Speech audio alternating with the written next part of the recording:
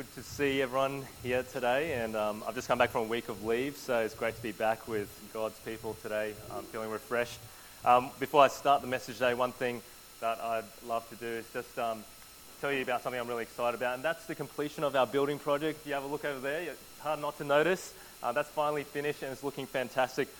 It's great that we can have this project completed because previously we had one toilet on our side. Now we have multiple toilets, so no more lines, everyone. That's really important. We've got a mezzanine area, which is a multi-purpose area we'll be able to use for ministry, as well as the entrance to the Sunday school up the top, which will provide much safer access for the kids.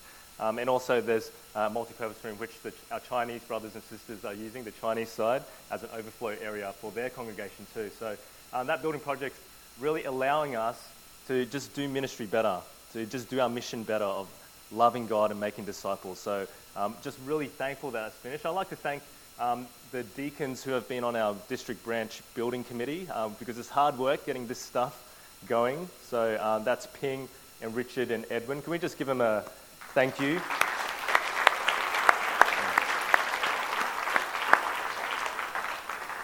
But most importantly, the person we need to thank is to thank God. So let me just pray and thank God for this project that's come together. Our gracious Heavenly Father, we thank you that you've blessed us so richly as a church, and we thank you that you've blessed us with the means to build this building project, that we've been able to enhance the space to help us to do ministry better. We do pray, Father, that we'll use this space for your glory, that it'll bring help more people feel at home here so that they can hear the gospel, so that it can be serving more people, and that ultimately more people will be coming to know and love Jesus better. So please help us to continue to steward what you've given us really well and help us to do that for your glory and your glory alone. In Jesus' name we pray. Amen.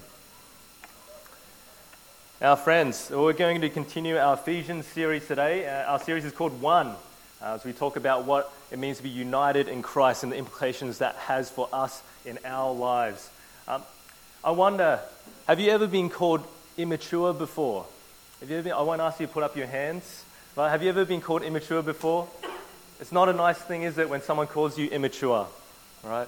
Or has someone ever told you, you need to grow up, right? You just need to grow up. Parents, perhaps you've said those words a few too many times to your teenage sons or daughters.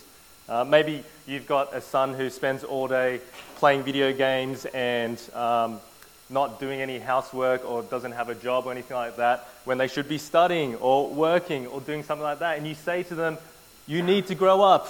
You need to grow up. Or wives, maybe you have a husband like that. That's definitely a situation where they need to be told, you need to grow up. When we talk about the fact that we're immature, when someone's immature, when someone needs to grow up, what that is actually saying is that we're not where we should be. We're not at the point of maturity yet. We're not at the end goal yet. It means that there's something lacking, that growth is needed, that we're far behind the point that we should be at. And friends, today as we look into our passage in Ephesians 4, what I want to say to you, brothers and sisters, as a church is that is us. We, as a church, we are immature. We need to grow up. We need to grow up. We're not there yet. In this section today, the Apostle Paul, who was an early church missionary and pastor, is speaking to a church in Ephesus in modern-day Turkey, and he's saying to this congregation, you need to grow up. And this message is given to us in God's word today to actually tell us as well that we need to grow up. We need to grow up. If you're not a Christian here today, it's fantastic that you're joining us to hear God's word. And I want you to note something. As we go through this message today from God's word, one of the take-home points is that the church is not perfect. Right? We're so far from perfect. I want to just acknowledge that. We have so much growing to do. We're not where we should be. But we'd love for you to see why joining us on this journey is a fantastic thing, and that the end point, that is worth it. Okay, so that's just what I want to say. So we've got 3 points today coming up on the screen. So our sermon today has 3 points that we're going through. Number 1 is act your age. Number 2, bodybuilding together. Number 3, and why maturity matters. So what we'll be thinking through is these 3 points. So keep that in your head. You've got an outline in front of you as well if you've received that at the door. Now, just to give you a little bit of context where we're at, if you're just joining us for the first time in our book of Ephesians, we've just spent the last 3 chapters thinking about theology. So this is the structure of the book of Ephesians. First 3 chapters is about theology, which is knowledge of God, which is truth. And Paul has just been outlining the amazing blessings of the gospel and what it means to be one in Jesus Christ. That's the first 3 chapters of the book. He's just reminding the Ephesian church about the truth that they have and what their reality is. But here we reach a turning point in the book, chapter 4. Chapters 4 to 6 now is the section where Paul gets really practical. It's time to put what we know into practice. And for the remaining chapters, he's going to get very practical. This is where the rubber hits the road. He's going to get very concrete. This is what we need to do in light of the gospel truth that we've been talking about in the first 3 chapters. So, if you open up your Bibles with me to Ephesians 4, verse 1, very important that you follow along with me. All right, Ephesians 4, verse 1. As a prisoner for the Lord, then, I urge you to live a life worthy of the calling you have received. All right. So this verse is the hinge in the book. Live a life worthy of the calling that you've received. And what is this calling? Well, essentially it's everything in the first 3 chapters of the book, this amazing gospel calling that if you have faith in Jesus Christ, you're united to him and you are one new family, right? Everything that he said before, but he sums it up very well in verse 4 for us. All right, so skip forward to verse 4. Ephesians 4, verse 4. There is one body and one spirit, just as you were called to one hope when you were called. One Lord, one faith, one baptism, one God and Father of all, who is over all and through all and in all.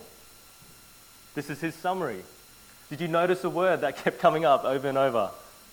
Well, let me help you. Have a look at the screen there. One. This is what Paul is on about, because this is what the gospel is all about. Unity, oneness, togetherness in Jesus Christ. Remember, that's the key. In Christ. One in Christ. Oneness is in Christ. Look, there's one body, one spirit. If you trust in Jesus Christ, you're part of one body, held together by the Spirit. We are all part of one body. One hope. We have a hope for the future that's far bigger than anything else in this world. One Lord, one faith, one baptism. One Lord, Jesus Christ. We share him as our Savior. This is our common faith. This is the baptism that we're baptized into. One God and Father of all. And here's that amazing privilege again. It comes up over and over in the book. Did you notice that? That we get to be part of God's family. That we're adopted in. That we're made sons and daughters of the God of the entire universe. And together we are the church. One people. One new humanity in Christ. One. This amazing reality, that's ours if you trust in Jesus Christ. And that is the calling that Paul is talking about. And what he wants us to do is live a life worthy of that calling, worthy of being one in Christ. And what's that look like? How do we do this? Well, have a look at verse 2 with me. Ephesians 4, verse 2. Be completely humble and gentle. Be patient, bearing with one another in love. All right? Make every effort to keep the unity of the Spirit through the bond of peace. And note verse 3 there. Make every effort to keep the unity of the Spirit through the bond of peace. We need to make effort to keep united. Something important to point out here, though, is that there's 2 types of unity on view here. Because let me tell you something, there's a truth there. We have unity already. That's what we've been talking about for the past 4 weeks, 5 weeks or so. We have unity already. But here we've been told we need to keep the unity as well. What's going on here? Well, I think there's 2 types of unity on view. There's spiritual unity and there's visible unity. As Paul's been talking about, spiritual unity, nothing can take that away from us. Because it's the Holy Spirit that's binding us together in Christ to be joined together as one body, one family. Because of his death and resurrection and the power to overcome sin and death, and the Spirit applying that to us, we are joined together. Nothing can take that away from us. But if we think about our visible unity as a church, as God's people, then we know the reality is a little bit different, isn't it? Because so often the church doesn't reflect the spiritual unity that we have. There is fighting. There is division. There is disunity. That's because while the power of sin's been broken, the presence of sin remains. You know that, don't you, brothers and sisters? That we're not perfect. The presence of sin remains. So that means that we still struggle. We still fight. There's still disunity, which is why this verse is telling us that we need to keep the unity of the Spirit through the bond of peace. Essentially, what Paul is telling the church to do here is to act your age. Act your age. It's like a grown man who's at home who just plays with toys. Right? If he's just at home playing with toys, whatever that might be, just gaming all day, 24/7, he's not really acting his age, is he? He's acting like a boy. He's a grown man. He should act like a grown man. He needs to act his age. And the same for us as a church is the reality is this. We are united. So we need to act united. We need to live as united people. We need to be one. We need to act our age. Our reality needs to reflect the reality that we already have. Okay? The reality that we see in the church needs to reflect the reality that we already have. We need to act our age. And as we go back to verse 2, it tells us what it looks like to live for Him, to live like this, to act our age. Verse 2 says, be completely humble and gentle. Be patient, bearing with one another in love. All right. Now, I'm not going to spend too much time here because I don't think I have to convince you too hard about the fact that these are the qualities that you need for unity. Wouldn't it be fantastic if our relationships were characterized by these qualities? Humility, gentleness, patience, bearing with one another in love. Wouldn't that be fantastic if every one of our relationships looked like that? That's the intention that God has for us because this is how Jesus loves us. In humility, in gentleness, in patience. He bears with us in love when we hated Him and turned away from Him. Our vision for the church this year is to love like Jesus. Well, this is what it looks like, friends. To love like Jesus. And if we do this, then unity is a result of that. But unfortunately, more often than not, we don't live like this. In fact, we live the opposite of this. So often we're not humble. But what are we? We're proud, aren't we? Pride gets us off. And we walk into church and our pride can manifest in so many different ways. It can manifest in a critical spirit as we walk in through the doors and you start criticizing the music, start criticizing the message, start criticizing the service, start criticizing whatever it might be because you're holding yourself over everyone else. You're judging because you think you know better. Maybe that's a sneaky sin of your heart that no one else knows about, but that's just how you think. Or maybe it's completely the opposite. You're involved in our church quite heavily and you serve. And you're always here doing things for the church, you're serving the church, and you know what? That's a source of pride for you. That makes you self-righteous. You start to just think in little ways that you're different from everyone else. You're better than everyone else because you actually do something when everyone else is just being lazy. They're not actually contributing at all. And you set yourselves above others. And you can see how they're just two examples of pride, but you can see how pride will tear apart your unity with others when you think that you're better than others, when you think you're above others, when you think others aren't as deserving as you. So often we're not humble, we're proud. But also we're not gentle so often as well. We're harsh. Friends, think about the way that you speak. Do your words come out as gentle words? Or are they unnecessarily harsh? Even if you're right, does the way that you bring your words across, is it in a way that loves people, that is gentle, that's sensitive to people? Or do people know you as a person that they're scared to talk to? You're intimidating. You push people away. How on earth can you have unity if you're like that? You can't, friends. Or how about patience? This is a hard one, isn't it? We're so impatient so often. Do you get snappy when things go just a little bit overtime here? Do you get grumpy when you have to wait in fellowship lunch, big line afterwards? You might get a little bit grumpy at that. Do you get angry when people don't do the things that you want? Impatience.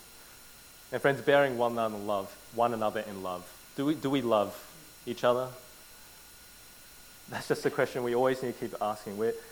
So often it's all about me. It's all about me. It's not about the others. Now, friends, I wish I could say this wasn't me, but on any given Sunday I could be struggling with one or more of these things. Because sin still lives here and influences me in a certain way. If you think about these things, these are the ingredients, the key ingredients for unity. But if we don't do these things, then we're going to be torn apart, friends. These are the things that tear us apart. And how do we do these things better? Well, we need to ask God for help because we can't do them on our own. So we need to pray.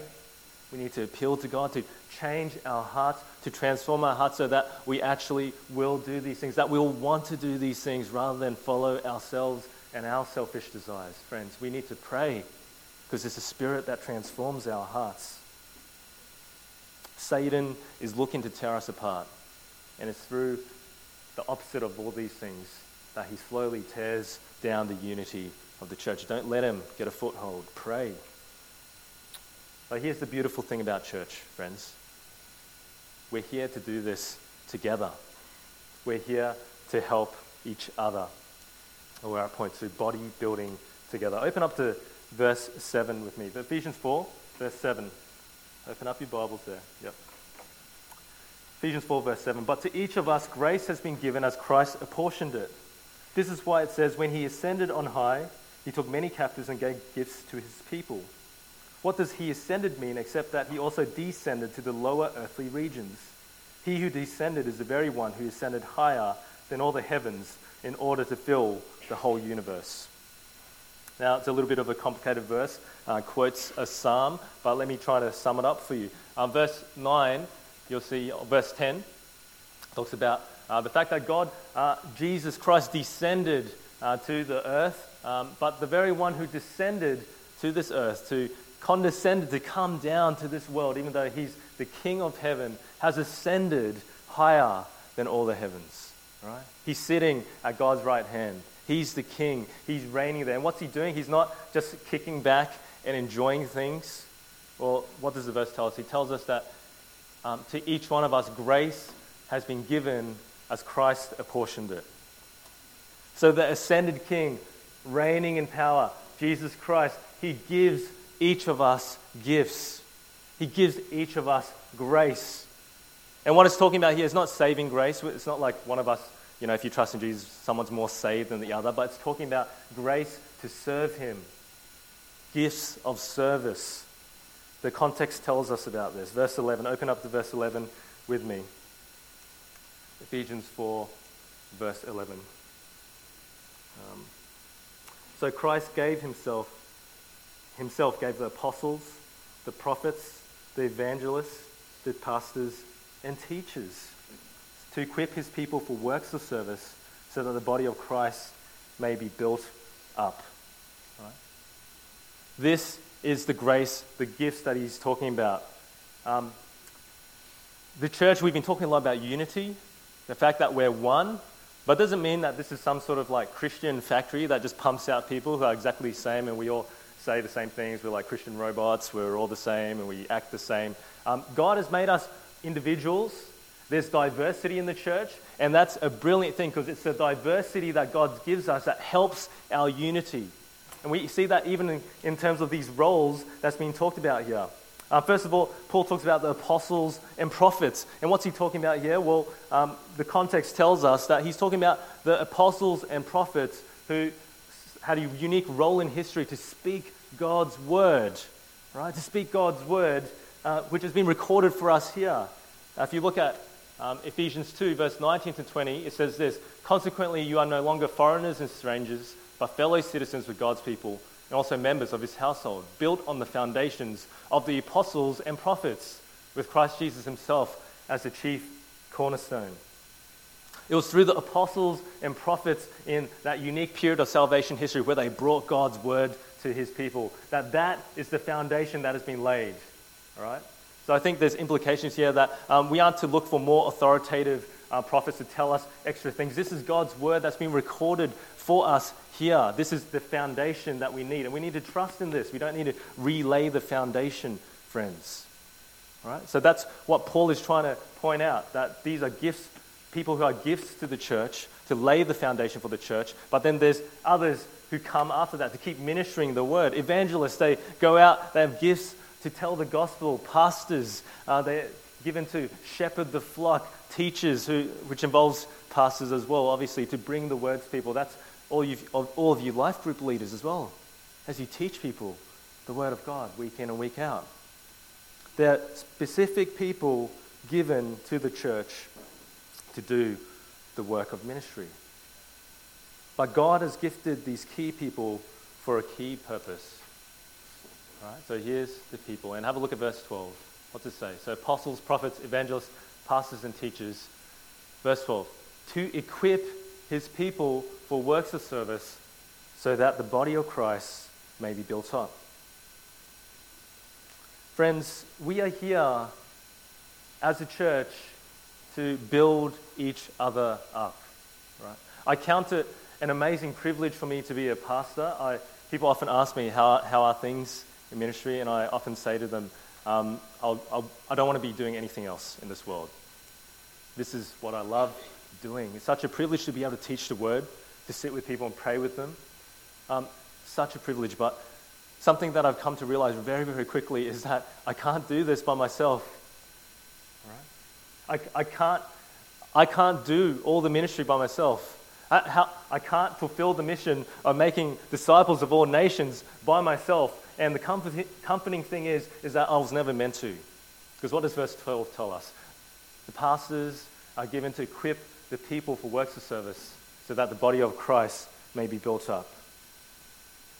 Scriptures tell me that my key role is to equip you, each one of you, to be serving, to be playing your part in the body of Christ. All right? You all have a role. I don't know if you ever commute to work, catch a bus, catch a train. I don't often do that, but occasionally I'll catch a train to work. And the brilliant thing about catching a train, what I really love, is the fact that I can just relax. Do you love that about public transport? You don't have to focus on the road or anything. You don't have to road rage, let the bus driver do that. All you do is just sit back and relax. You can read a book, you can listen to music, you can podcast, and you just along for the ride, and you just go wherever the bus driver takes you, right? You end up in your destination. Friends, I wonder if that's how you think about church. Are you just along for the ride? Are you here to just sit in your seats and go along with wherever the pastor's taking you? Are you just here to relax and just go with the flow? Well, friends, that's not the picture that the Bible gives us. The picture the Bible gives us is this, that we are the body of Christ, in verse 12. The body. You know how a body works? Everyone's done basic anatomy. The body's got lots and lots of different parts. I can see a lot of doctors in the crowd. They'll back me up here. Lots of different parts. And they all have to function well together so that the body can work well together. Right? It doesn't matter how big, doesn't matter how little the part of the body is. It's needed to make the body work. I play a bit of touch footy in my spare time, and I'm getting old now, so I get injured a lot more than I used to. But one of the injuries that I quite often get, and it's a recurring injury that's really annoying, is I jar my thumb. Have you ever done that before? You know, when you try and catch a ball, you know, basketball players will know that, anyone who plays a ball sport, and your thumb gets jarred, and it just hurts, and you can't use it because it's so sore. And it's at those points that you realize how much you need your thumb, right? Because there's so many things you can't do without a thumb. You can't pick things up. You can't write. It's hard to even feed yourself because this little thumb is injured because it's not working as it should be. And friends, the way the body of Christ works is a little bit like that every member every little part, no matter how big, no matter how small, is needed to help the body to function. When one part isn't working, then the whole body is affected. Friends, we need to see that we are all part of the body of Christ. If you trust in Jesus, if you're in Christ, you are part of the body and you have a role to play. You have a role to play. Every part matters. My friends, the first step to do this is to be willing. It's a heart decision. It's a heart change. It's to make a decision to love, to bring an attitude of love here. If you want to be part of the body, to be helping the body to grow together, you need to come willing to do that. You need to become willing to say, I'm going to do something for everyone else today and not to do things for myself. I'm not just going to be a passenger today. I'm going to participate and help the rest of the body to grow. That's a decision that needs to be made. Are you convinced of that? That's the first step. You need to be willing. And the second step is figure out what part of the body you are. Which part of the body are you? Now, we aren't all called to be pastors. God hasn't made us all like that, and that's okay. But what are you called to do as part of the body? How has God made you? What are you good at? What do you thrive in? What drains you? What energizes you?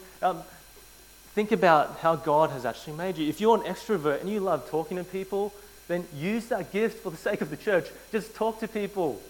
Welcome people. Say hello to people. Have conversations with people, because there's plenty of people in the church that really struggle with that sort of thing. Right? If you are introvert and that's really hard for you, then maybe there's things to do behind the scenes. And I'm not talking about obviously there's formal service that we've got heaps of ministries you can sign up to serve for. I'm talking about every day. What can you do? Well, maybe you can just help the hosting team, with their set up and pack up after the service. Maybe you can help to organize things when we've got an event coming up. Maybe your gifts is organization, admin, things like that. Things that I'm not that good at and I would love help in. Think about how God's made you. Maybe you're not a good talker, but you're a great listener. So what a gift to the church that would be if everyone just sat and listened to each other a little bit more. Found out how each other was going and just prayed for one another. Maybe that can be your gift to the body, to just listen. Friends, think about how God has made you. Think about the gifts He's given you. If you don't know what you're good at and what you're not good at, then ask your family. They'll tell you, right? They won't hold back. Ask your friends around you. Figure out how God's gifted you. What you can bring to the church to help the body of Christ be built up, to mature, to grow up. Because we all need to grow up. But also let me say this. You don't have to be a superstar to serve in a particular area. Because there's things that we're all called to as Christians, aren't we? And I hope you've been getting this message over the whole year so far. We're all called to love each other. Right? So please don't say as an excuse, I'm not good at loving people, so I won't love people. You can't do that. Christ has made us to love each other. How that looks might be a bit different, but it's all the simple things, friends. We're all called to say hello to each other, to acknowledge each other's presence. We can all pray for each other. Prayer is something that all Christians are called to. We can all help mind the kids of the parents in the creche so that they can actually have a break for a few minutes. We can all do little things like that to love one another. So friends, think about your gifting, but also remember, we're all called to love. How that looks might be different, but we're all called to love. And as we grow as a body, as we grow up, our aim is mature unity and knowledge. And this is why maturity matters. So if you open up to Ephesians 4, verse 13. So this is our final point, why maturity matters. Ephesians 4:13. So Ephesians 4:12, we skip back. To equip His people for works of service so that the body of Christ may be built up, and here's where we're heading, until we all reach unity in the faith and in the knowledge of the Son of God and become mature, attaining to the whole measure of the fullness of Christ. See, we as diverse individuals with different gifts, all made differently, different parts of the body, we're all working together as one to attain something. And what are we attaining? Have a look at these. The unity of the faith, all right? And of the knowledge of the Son of God. This is where we're heading. Unity of the faith and knowledge of the Son of God. I said before that we're united spiritually already and that we need to attain this unity visibly. Here's another aspect to chuck in there just to confuse you. And now we need to get it. We need to attain it. What's that mean? Well, it brings out this concept of Scripture that's really important for us, this tension. And the tension is now and not yet, right? There's a sense where we already have the blessings of Christ, everything. We have everything now, but we don't have the fullness of all that, the consummation of that yet, right? So we have unity of the faith already, don't we? We have that in Christ, but we don't have all that entails, all the blessings of that, the fullness of that yet. We don't see that yet. We have, what else? The knowledge of the Son of God. We have that. If you're a Christian, you have knowledge of the Son of God. You need that, but you don't have the fullness of that knowledge, that incredible, glorious revelation of His presence, being there with Him in perfection. We don't have that yet. This is the future. There is a day where we're headed, where perfection awaits, where we will have perfect knowledge of the Son of God, where we will have perfect unity of the faith together, where we will enjoy worship of God, where it will be eternal joy and there will be no more suffering or sin or pain. Everything will be brought to its perfection, its completion. That's where we're headed. I love everyone to be there in the end. That's where we're headed. We are heading there. One day we will get there. But friends, today is not that day. We're not there yet. So a message for the Christians here. Don't you ever think your journey's over. Don't you ever think that it doesn't matter how long you've been a Christian, don't think that you've arrived, that you're somehow a graduate of grace, that I don't need to learn anymore. I don't need to know anymore. I know I've got perfect knowledge of the Son of God already, so I can stop. I don't need to be growing anymore. I'm living out this unity well enough, so I don't need to be doing anything more. Friends, you haven't arrived yet. Every single day of the Christian life is growth. It's growing. It's a journey. And we'll be growing and growing and growing into Christ-likeness until that final day when He returns to us again. So don't get complacent. Don't think that you don't need to know Jesus more. Think about Paul's prayer all throughout the letter of the Ephesians, that we may know God better. This is the Apostle Paul talking here. Every day, he's seeking to know God better. That's the journey for us too. We need to grow up. We all need to grow up. Grow up to mature manhood, to the measure of the stature of the fullness of Christ. So that we as a church, when people come and see who we are, that each day they'll think more and more that this church, it looks like Jesus. It looks like Jesus. What a privilege that will be. But as we go on, let me tell you why this is so important. The question I asked before, why is maturity important? Right? Well, here's one of there's a lot of reasons for it, but here's one of the key reasons. Have a look, verse 4, verse 14. Chapter 4, verse 14. Then we will no longer be infants tossed back and forth by the waves and blown here and there by every wind of teaching and by the cunning and craftiness of people and their deceitful scheming. We will no longer be infants. That's what Paul is seeking for us. That's what God's word is telling us today. Let me tell you something. Babies aren't mature. All right? I know that for a fact. I have one. They are very immature. They can't do anything except drink, milk, and sleep, and poo, and wee. That's what they do. They can't do anything. They are at the mercy of everyone else around them. They're at the whim of everyone else around them. If I want to pick up my baby Jacob, I can. If I want to take him somewhere, I want to make him do funny things. He can't do anything to stop me. All right? Because babies are babies. They aren't mature. And the picture here, it's almost ridiculous, right? It's of an infant being tossed around in the waves. Right? It's a ridiculous picture. An infant being tossed around. Can you imagine a baby just in the sea being tossed back and forth, completely helpless? It would be a ridiculous picture if it also didn't paint a picture of immense danger. Yeah. Pretty frightening, actually, isn't it? To be in that situation. And Paul is saying to us, if you aren't maturing, if you aren't growing, if you aren't growing up, then that's like you're like a little baby being thrown around by the waves, at the whim, at the mercy of everyone else around you. When people come and tell you something, you're just like, okay, I'll do that. I'll follow that. When someone teaches you something which is deceitful, then you just follow it. When someone brings a new fad, a new philosophy that they've discovered about some pseudo-Christian thing, then you go, okay, that sounds good, I'll follow that. You're at the whim and the mercy of everyone else around you because you aren't mature. That's what Paul's warning about. He doesn't want us to be babies. He's saying you need to grow up. You need to grow up. And how do we do that? Well, have a look at Ephesians 4, verse 15 with me. Instead of being little babies, speaking the truth in love, we will grow to become in every respect the mature body of Him who is the head, that is Christ. From Him, the whole body, joined and held together by every supporting ligament, grows and builds itself up in love as each part does its work. Speaking the truth in love. This is the key. Speaking the truth in love. This is how maturity happens. This is how growth happens. What is the truth? What is the truth that we're called to speak? Or it can be nothing less than the truth.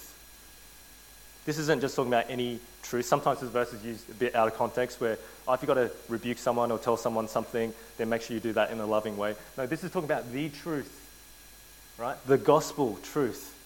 The truth that Paul has been praying that we know better throughout this entire letter. The truth of the gospel of Jesus Christ, where Paul speaks of how high and wide and long and deep this love is, this incomprehensible love of Jesus Christ, that He would come and die for us while we were His enemies, while we were rebelling, while we were sinning, while we were against Him. This incredible love of Christ. That's what Paul is praying. We know better. And this is the truth that we need to speak to each other. The truth that Christ has paid the price for our sins. The truth that we can be redeemed. The truth that we are sons and daughters of God. The truth that we can have real hope and real eternal life. This is the truth that we speak to each other, because this is the truth that matures and grows a body. There is no way, friends, no way as a church that we will grow if we don't have the gospel. Let me just say that now.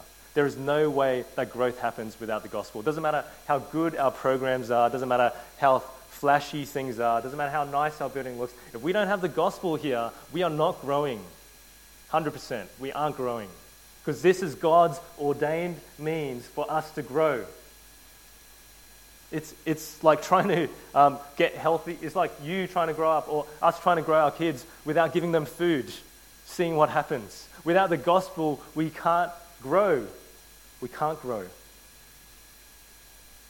Now, as we think about playing our part in maturing the body, this is it, friends. We need to speak the truth in love. Everything we do has to point to Jesus Christ. So let me say something about evangelism. Evangelism is the word that Christians use to say, we go out and tell non-Christians about Jesus Christ. Very, very important. If you're not a Christian here today, we would love for you to know more about Jesus, because we think this is the best hope in the world, right? That's why Christians go out and evangelize, to share about Jesus with people. But let me tell you something. Evangelism isn't just for non-Christians. Evangelism is for everyone, because we're called to evangelize each other. The word means speak the gospel. So Christians, speak the gospel to each other, evangelize each other. Don't just reserve it for your non-Christian friends. The gospel needs to be at the core of all that we do. We all have a role to play in this. We are all called to speak the truth in love. Friends, the command that's given here, it isn't just for apostles and prophets and pastors and teachers. It's for every single part of the body. So how can you speak the truth in love to someone today? Let's get practical as we finish.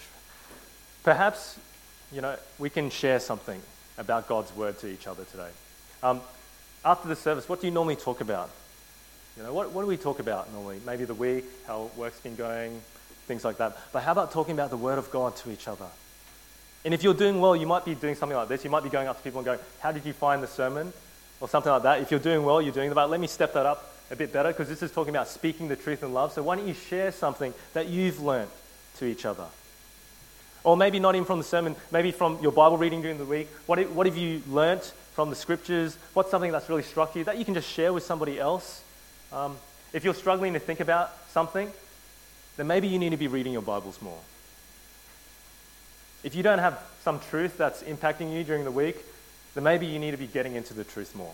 That's just a basic fact. And we all need to be doing that better, don't we? Maybe it's just listening to someone's issues, praying for them, and pointing them back to Jesus Christ and the gospel. Not just trying to provide easy fixes and solutions, but helping people look back to the cross to see the glorious hope that they have. Maybe that's what you can be doing, to speak the truth in love. Maybe it's just meeting up with someone one-to-one to read the Bible. Whatever it is, let me keep it simple for you. Just speak the gospel to each other. Speak about the Bible to each other. Can you do that?